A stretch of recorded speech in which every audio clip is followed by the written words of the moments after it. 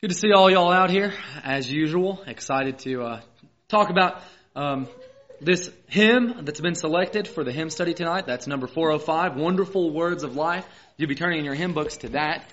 We'll be looking at that in a minute. You might be wondering, if you're a guest here, or if you're not familiar with what we do on singing night, as opposed to normal preaching, what we'll do is we'll open up a hymn and we'll examine it and understand that these things that are written within the hymn are based on scriptures, and we'll try to analyze those and dissect them and obtain truth from those things and download those into our brain so we can apply those into our lives.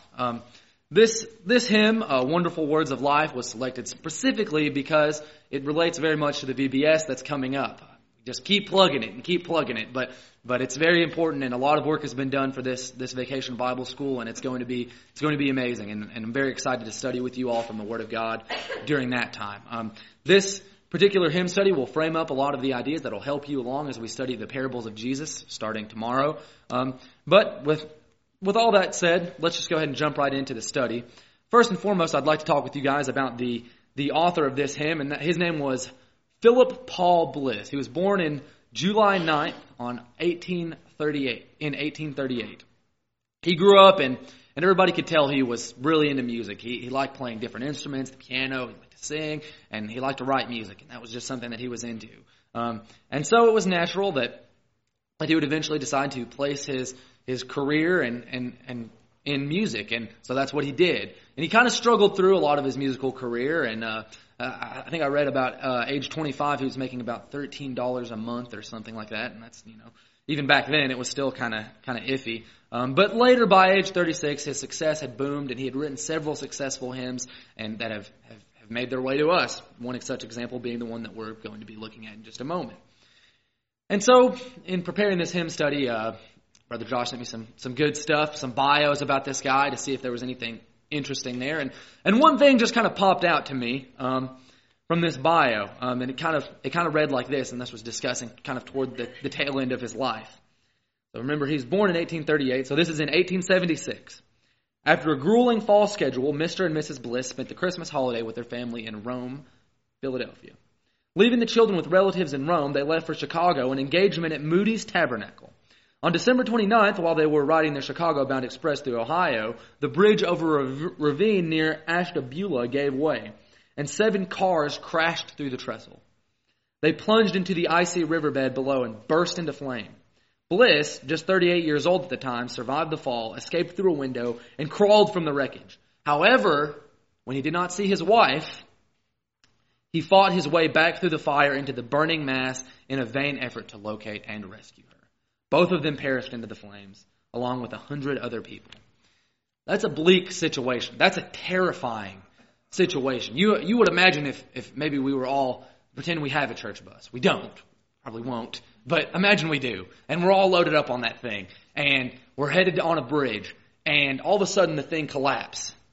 And we all hit this icy wreckage and flames. And there's water and fire and broken bits of machine and just smell of gasoline and hearing people screaming and terrified, and you've got to make your way out of this wreckage, and you've got to figure out how to do it. And you can hear the voice of someone off in the distance telling you where to go. And everywhere that these people are going, you can hear them screaming back, "It's okay, follow this. Listen to the man, And you can hear people off in the distance in safety. You would think if you could hear that's the direction you'd be headed in, no question. You'd be listening. Where's that coming from? What's he saying? What's the exact instructions that he's given? And that applies very much to our faith. Because while we might not be physically caught in a wreckage and in flames and ruin, we are in a world that's full of sin and full of darkness, and that has fallen from the way that God had desired it to be originally. And as a result of that, we now have to find our way out of this maze of sin and of darkness. There's only one voice that we can heed to that's going to give us the instructions that we need. And so we must listen to it. Listen intently, literally, not as though our life depends on it, but because our life depends on it.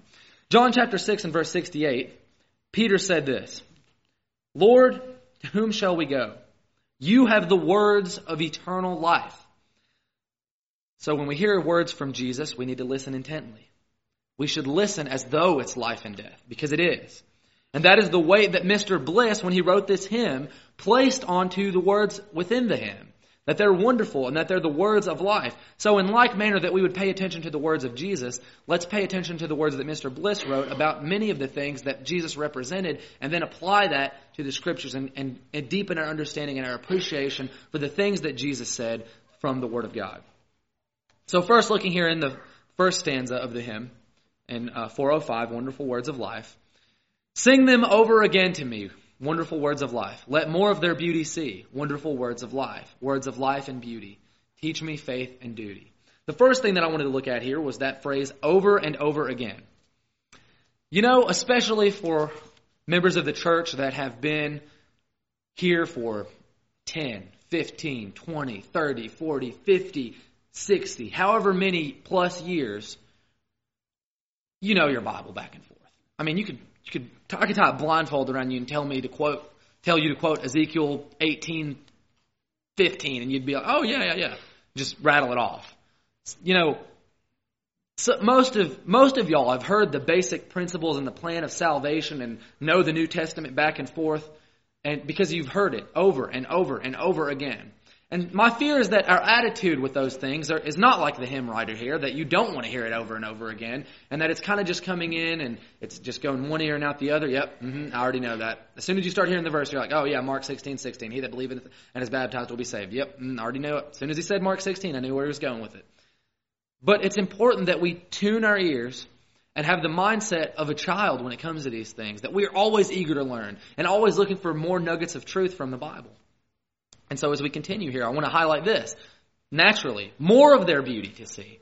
We want to be looking for more from all the words that Jesus has to offer. Even the most simple things that he says. Come unto me. We just sang from the verse where he said, you who are weary and who are heavy laden. We know that. We understand that passage, and we understand the things that Jesus said. That, if you're feeling weak, you can come unto me. But it's the depth of that. And when we apply those things, that we get to understand more of their beauty. And as we keep going deeper and deeper, even the things that seem the simplest can apply to so many different facets of our life. And in those facets, I'm talking specifically about our spiritual life and the things that come through in our faith and in our duty. You know, James chapter 2 and verse 24, we know that faith without works is dead. And so that what we learn from the words of Jesus is just that. Because all the things that Jesus said and everything that he was about was every single parable, every teaching wasn't just to just run his mouth or like put off hot air. It was to call people to action. And that was the purpose of everything that Jesus said. And so I believe this stanza is basically just, in summary, saying, I want to keep learning more and more and keep hammering, even on the things that I think I know back and forth, and applying them more and more and getting to know them more deeply, because I want to deepen my faith and I want to be a better servant to Jesus.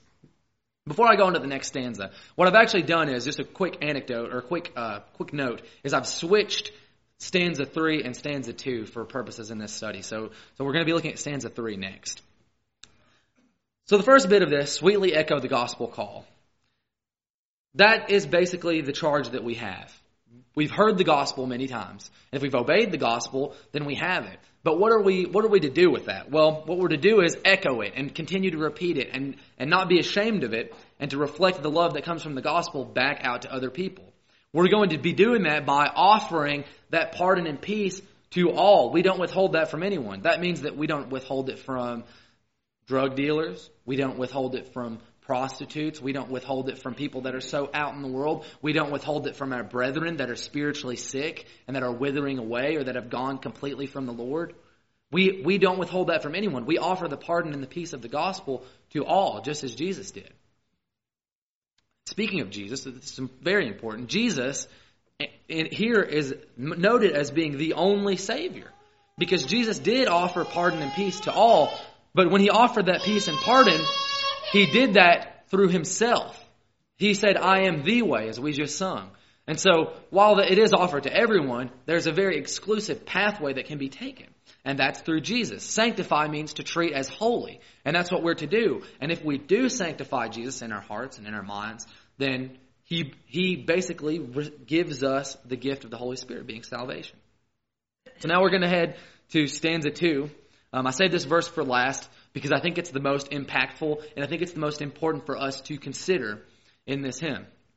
Stanza 2 begins like this. Christ the Blessed One gives to all. Again, we just kind of talked about that. That Christ is the one who extends these words. And that meaning, as we know, basics, Christ is God. And so that these words are coming from the divine mind of Christ. They're coming from the mind of God. And so that should perk us up and attune our minds to these things so that we can apply them to our lives more and more. They're wonderful.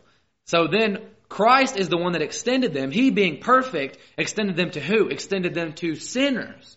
That's all of us. And so that, again, should cause us to perk up. That someone who is in need of nothing gave up everything for us. And He did that freely, without any sort of compulsion. We couldn't offer Jesus anything to try to coerce Him into doing what He did. He did it out of love, just as the Father has done to all these good things to us, and the Holy Spirit has rendered the Word to us and done all the things that He did. All those things that the Godhead does for us is for the purpose of getting us to heaven and working together in unison to do that and building us up so that we can be swayed to do those things. And so the final line here is about God's grace. This whole stanza, kind of in summation, is about God's grace. Because in the first line, we have Christ the Blessed One.